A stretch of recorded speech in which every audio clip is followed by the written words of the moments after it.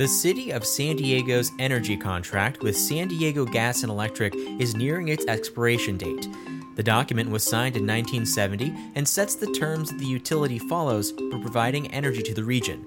Much has changed in the past 50 years, and in response, San Diego Mayor Kevin Faulconer released a plan to offer a new agreement with changes meant to tackle problems in 2020 and beyond. For the San Diego Union Tribune, I'm Daniel Wheaton, and this is your San Diego News Fix. Rob Nicoleski, you cover the energy sector for the Union Tribune, and this is something people probably haven't thought about much. Franchise agreements, what are they? Well, that's a very good question because I think a lot of people just don't even know that a franchise agreement is even in existence. But basically what it does is it gives a utility, or whoever the winning bidder is, the exclusive right to the right-of-ways, to be able to have the underground transmission, distribution, power lines, all those sorts of things that are all associated with an electric or a gas service system in a given community, in this case, San Diego. So basically this document sets all of the terms for all of the infrastructure necessary to provide everyone with the gas and electric they need, right? That's right. And it gives one utility the right to do that. And for eons, it's been San Diego Gas and Electric. And this agreement, 50-year agreement that they've had since 1970, will expire in January. And so there's a lot of discussion about who's going to be potential bidder for this thing, what kind of terms are going to be discussed, what the contract will say, how long it will be, all those things. And given that this contract was written 50 years ago, what are some things that need to be updated now that the energy in San Diego has changed? Well, the whole energy landscape, not just in San Diego, but across the country, has changed so dramatically in the last 50 years. Probably the biggest example, especially in Southern California, is the fact that you've got a lot of rooftop solar systems.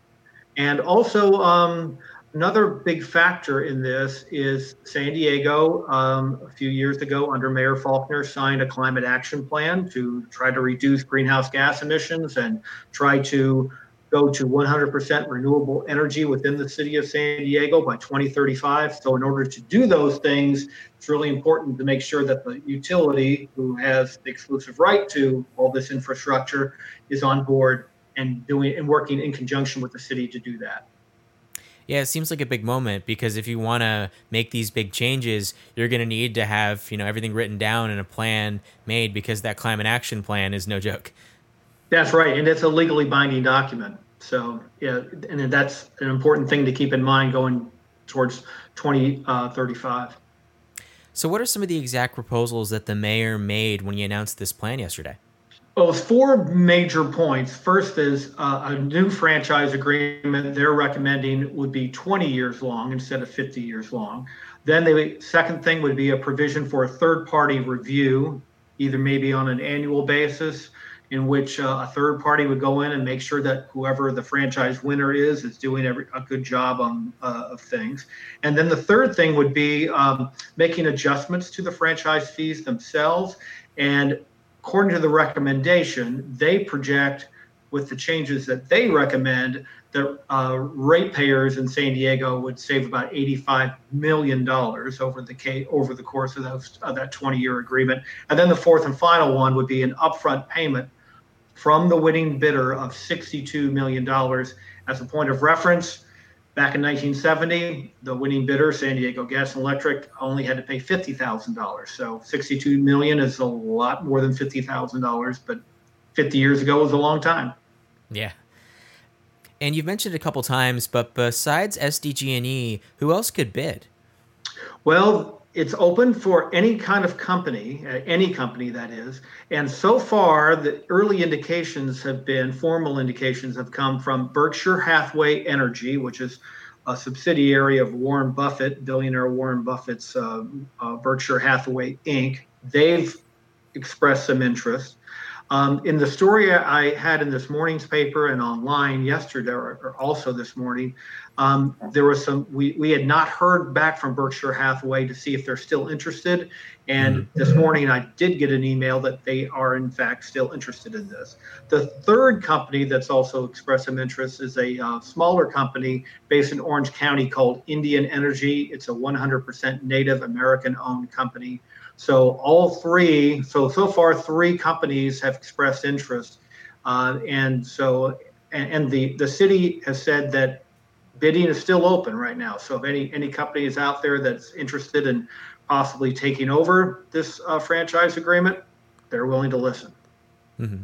It does seem with this agreement that San Diego is setting terms that are, a bit more harsh than the one that was written 50 years ago. So what are they hoping to kind of achieve with this new agreement? Like, what are the goals that the mayor hopes to achieve? Well, what the city is trying to achieve is a deal in which they can get more, I guess, a better deal for ratepayers, and also some clean energy programs, so that climate action plan can get can become a reality. That's just a couple of things just off the top of my head. Mm-hmm. And for the agreements themselves, the changes that we're seeing, be it, having them be shorter, are these mirroring what's happening elsewhere in the country, or is this an idea that kind of came out of San Diego? Well, no, there's the consultant that the city hired said that the general trend is to have franchise agreements of about 20 years. But as I mentioned in my story, there have been some other cities that had very short, relatively short franchise agreements. Salt Lake City, for example, back in 2016, signed a 5-year agreement. They stayed with their incumbent power company, which I believe is Rocky Mountain Power, but they signed a 5-year deal. And that's a number of advocacy groups here in San Diego. They don't like a 20-year deal. They think it's too long. But these are just recommendations. They're not set in stone, and we'll see what happens over the course of the next few months during the negotiation. Mm-hmm. And for ratepayers themselves, at what point would they see some of the changes that would be caused by this new agreement? Like, how long does it take for that to kind of, go through the process of implementation? Apparently, from once the new deal is signed, then it has immediate effect. Now, if you go to your SDG&E bill, I think it's on the second page, you will see franchise fee. So you will see how much money that you pay. It's not a whole lot, but that adds up over time. And when you talk about a lot of people in a given service territory, the numbers add up quite significantly. Yeah, and certainly SDG&E is a pretty significant company, just given how much that they cover land-wise. It is a lot of money. Yes, it's a lot of money and a lot of service territory. And so once a new agreement is reached, they will make adjustments on whatever that fee would be, whatever they agree to. In part of the proposal, and we mentioned that $85 million in projected benefits. A couple of the proposals within that would be on the electric side of the franchise fee. That would be eliminated. So you wouldn't, a ratepayer, if they go with a recommendation, ratepayer wouldn't have to pay that. However, they would have a small increase on the gas franchise, and they plan on taking that money that the revenue they make from that gas fee increase and sending that to the city's climate action plan so they can use that for various programs. Mm-hmm. And what are some of the biggest kind of benefits that the city would get if they have a shorter agreement versus signing another 50-year one? Well, I think the general feeling is that if you have a shorter agreement, then you can make adjustments as the energy landscape changes. Just as we talked about at the beginning of this broadcast, how the energy landscape has changed so much in 50 years. Well, it's changed also a lot in the last decade. And so the people who want a shorter agreement, that's what they say. They say, hey, if something happens in 4 or 5 years and we need to make adjustments, it's better to have a shorter agreement, that and also have that cudgel over whoever the winning bidder is, saying, oh, after 5 years we haven't been really that happy with you, maybe we should go with someone else. That's their thinking. Mm-hmm. And in these agreements, is there any kind of ways of having protections for some of the problems that we've seen with investor-owned utilities in California, be it the wildfires that were caused by SDG&E and others? Is there any way that a city could protect themselves with this agreement, or is that kind of out of bounds? Yeah, I don't really think there's much of an application on the wildfire issue when it comes to the to this specific case. Maybe if there was a wildfire and it crept into parts of San Diego, the city of San Diego, maybe that might have some, but I really don't see a connection there. Mm-hmm. And I guess as we wrap this up, what's the timeline? When are we expecting to see some movements on this? Well, the recommendations, which are just recommendations, as we mentioned, they will go before City Council. There'll also be the mayor's office also says they want input from the public and also from stakeholders. There's a number of groups like the Protect Our Communities Foundation. There's also a group called Coalition for a Better Agreement. They've been monitoring this. They're going to get some input from them and from other people. The city's Environment Committee is having a meeting specifically talking about the franchise agreement next Thursday. So the timeline would be within the next few weeks, they try to hammer out some sort of agreement.